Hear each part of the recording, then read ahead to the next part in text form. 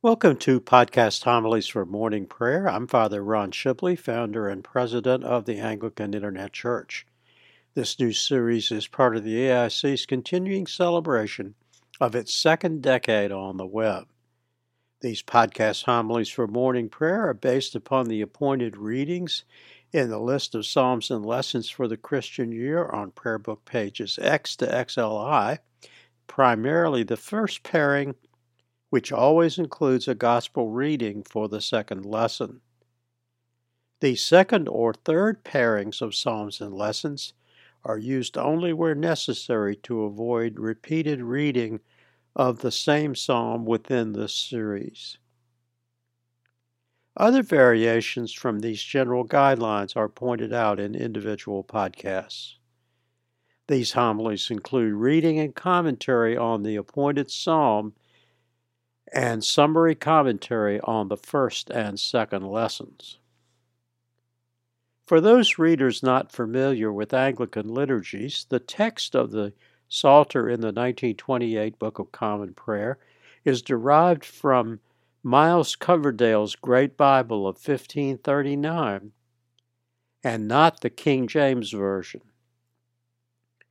This is because by the time the King James Version, commonly abbreviated KJV, was published in 1611, using a new translation of the Psalter based upon the Hebrew Masoretic text, the Coverdale translation was so well accepted among the people, who had heard it read in services for over 70 years, that the prayer book's editors retained the Coverdale text for the Psalter but substituted the KJV translation for all other scripture in the Book of Common Prayer.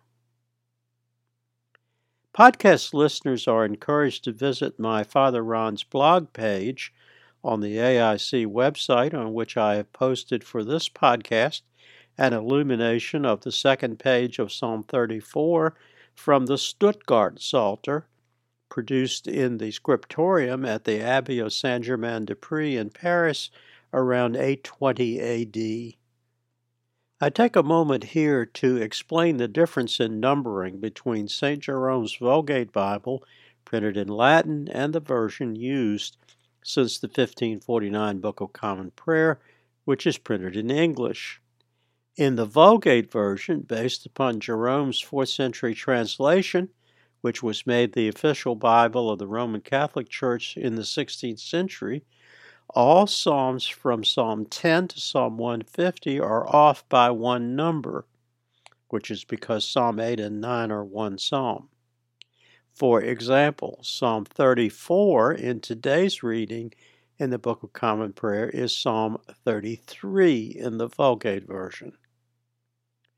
Coverdale provided a helpful transition by including each psalm's opening words in Latin, a practice which is still used in the 1928 Book of Common Prayer. For more on the Lenten season, see the AIC seasonal video series Lent, the Season of Penitence, including its history, the origin and meaning of the name, and its place on the church calendar. This series is presented in 3 episodes, each of which is linked from the digital library page, with podcast versions linked from the podcast archive page at www.anglicaninternetchurch.net.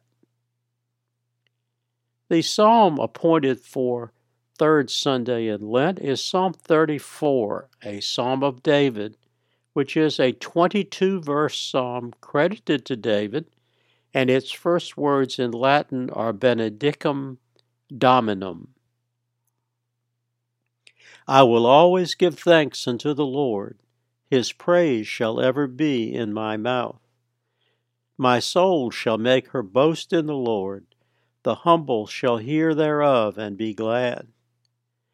O praise the Lord with me, and let us magnify his name together. I sought the Lord, and he heard me. Yea, he delivered me out of all my fear. They had an eye unto him, and were lightened, and their faces were not ashamed. Lo, the poor crieth, and the Lord heareth him, yea, and saveth him out of all his troubles. The angel of the Lord tarrieth round about them that fear him, and delivereth them. O taste and see how gracious the Lord is. Blessed is the man that trusteth in him. O fear the Lord, ye that are his saints, for they that fear him lack nothing. The lions do lack and suffer hunger, but they who seek the Lord shall want no manner of thing that is good. Come, ye children, and hearken unto me. I will teach you the fear of the Lord. What man is he that lusteth to live, and would fain see good days? Keep thy tongue from evil, and lips that they speak no guile. Eschew evil, and do good. Seek peace, and ensue it. The eyes of the Lord are over the righteous, and his ears are open unto their prayers. The countenance of the Lord is against them that do evil, to root out the remembrance of them from the earth. The righteous cry, and the Lord heareth them, and delivereth them out of all their troubles. The Lord is nigh unto them that are of a contrite heart, and will save such as be of an humble spirit. Great are the troubles of the righteous, but the Lord delivereth him out of all. He keepeth all his bones, so that not one of them is broken. But misfortune shall slay the ungodly, and they that hate the righteous shall be desolate.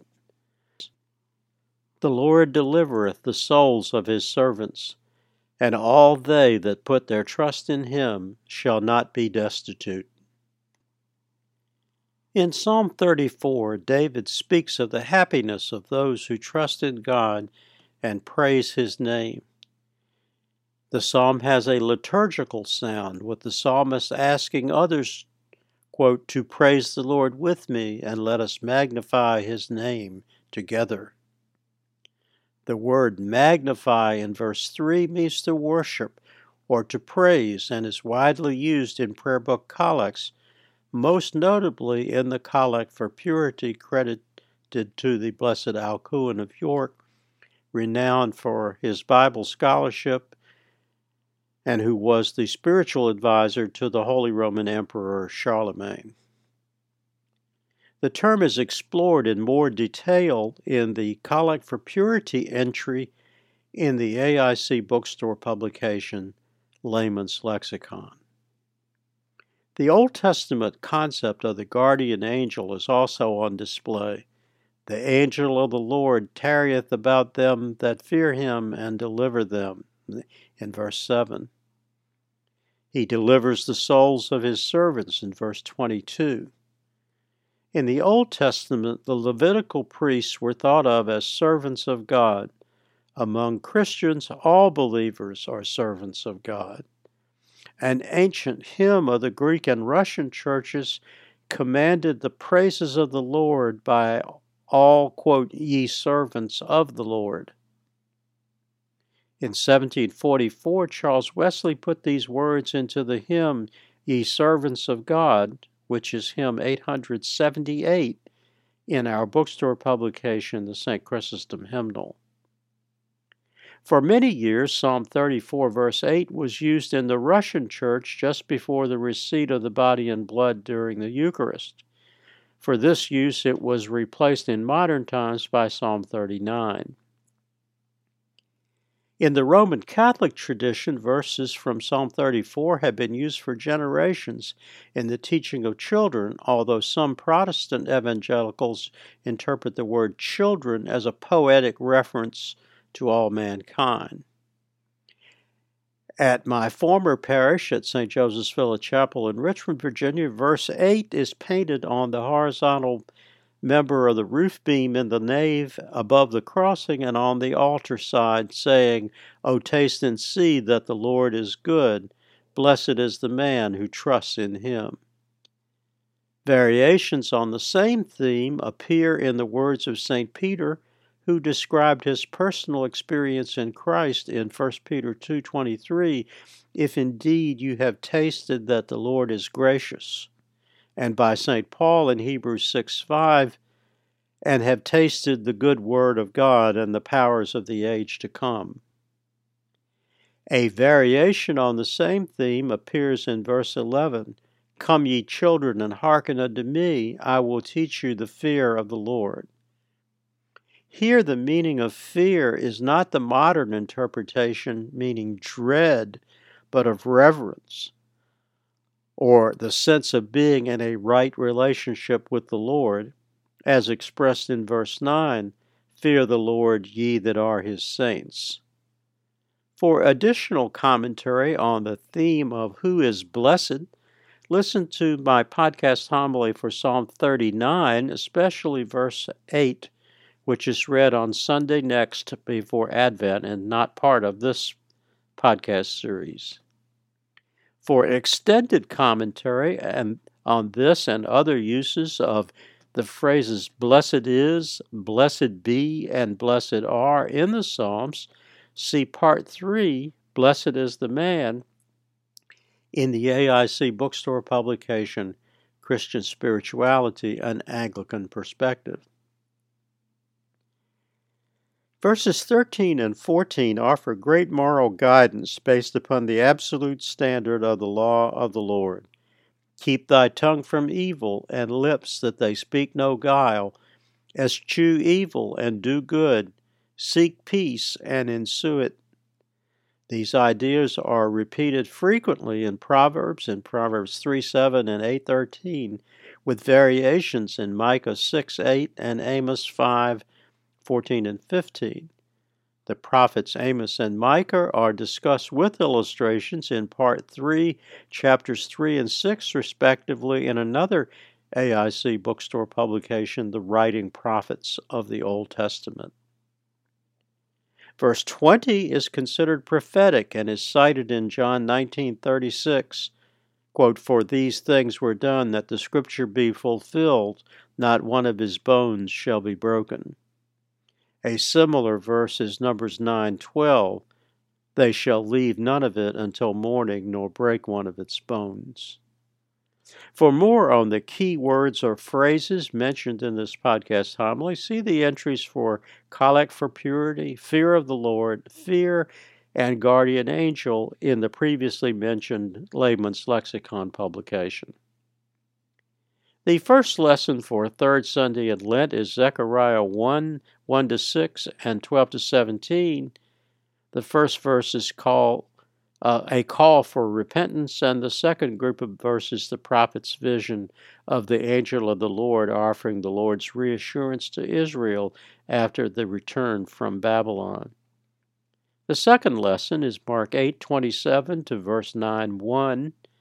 St. Mark's account of Peter's confession, Jesus' prophecy of his death and resurrection, and his command concerning the risks and reward for those who follow him. The prophet Zechariah is discussed with illustrations in Part 3, Chapter 11 in our book, The Writing Prophets of the Old Testament, and the reading from St. Mark is discussed in our book, The Gospel of Mark, annotated and illustrated in chapters 8 and 9. The closing prayer is the Collect for Third Sunday in Lent, an adaptation by Archbishop Cranmer of a prayer in the Gregorian Sacramentary introduced in the 1549 Book of Common Prayer. "We beseech thee, Almighty God, to look upon the hearty desires of thy humble servants, and stretch forth the right hand of thy majesty to be our defense against all our enemies, through Jesus Christ our Lord. Amen." Until next time, may the Lord bless and keep you. May the Lord make his face to shine upon you and be merciful to you. May the Lord lift up his countenance upon you and give you peace. Amen. Glory be to God for all things. Amen. This program has been a presentation of the Anglican Internet Church. We invite you to visit our website and make use of its resources at www.anglicaninternetchurch.net.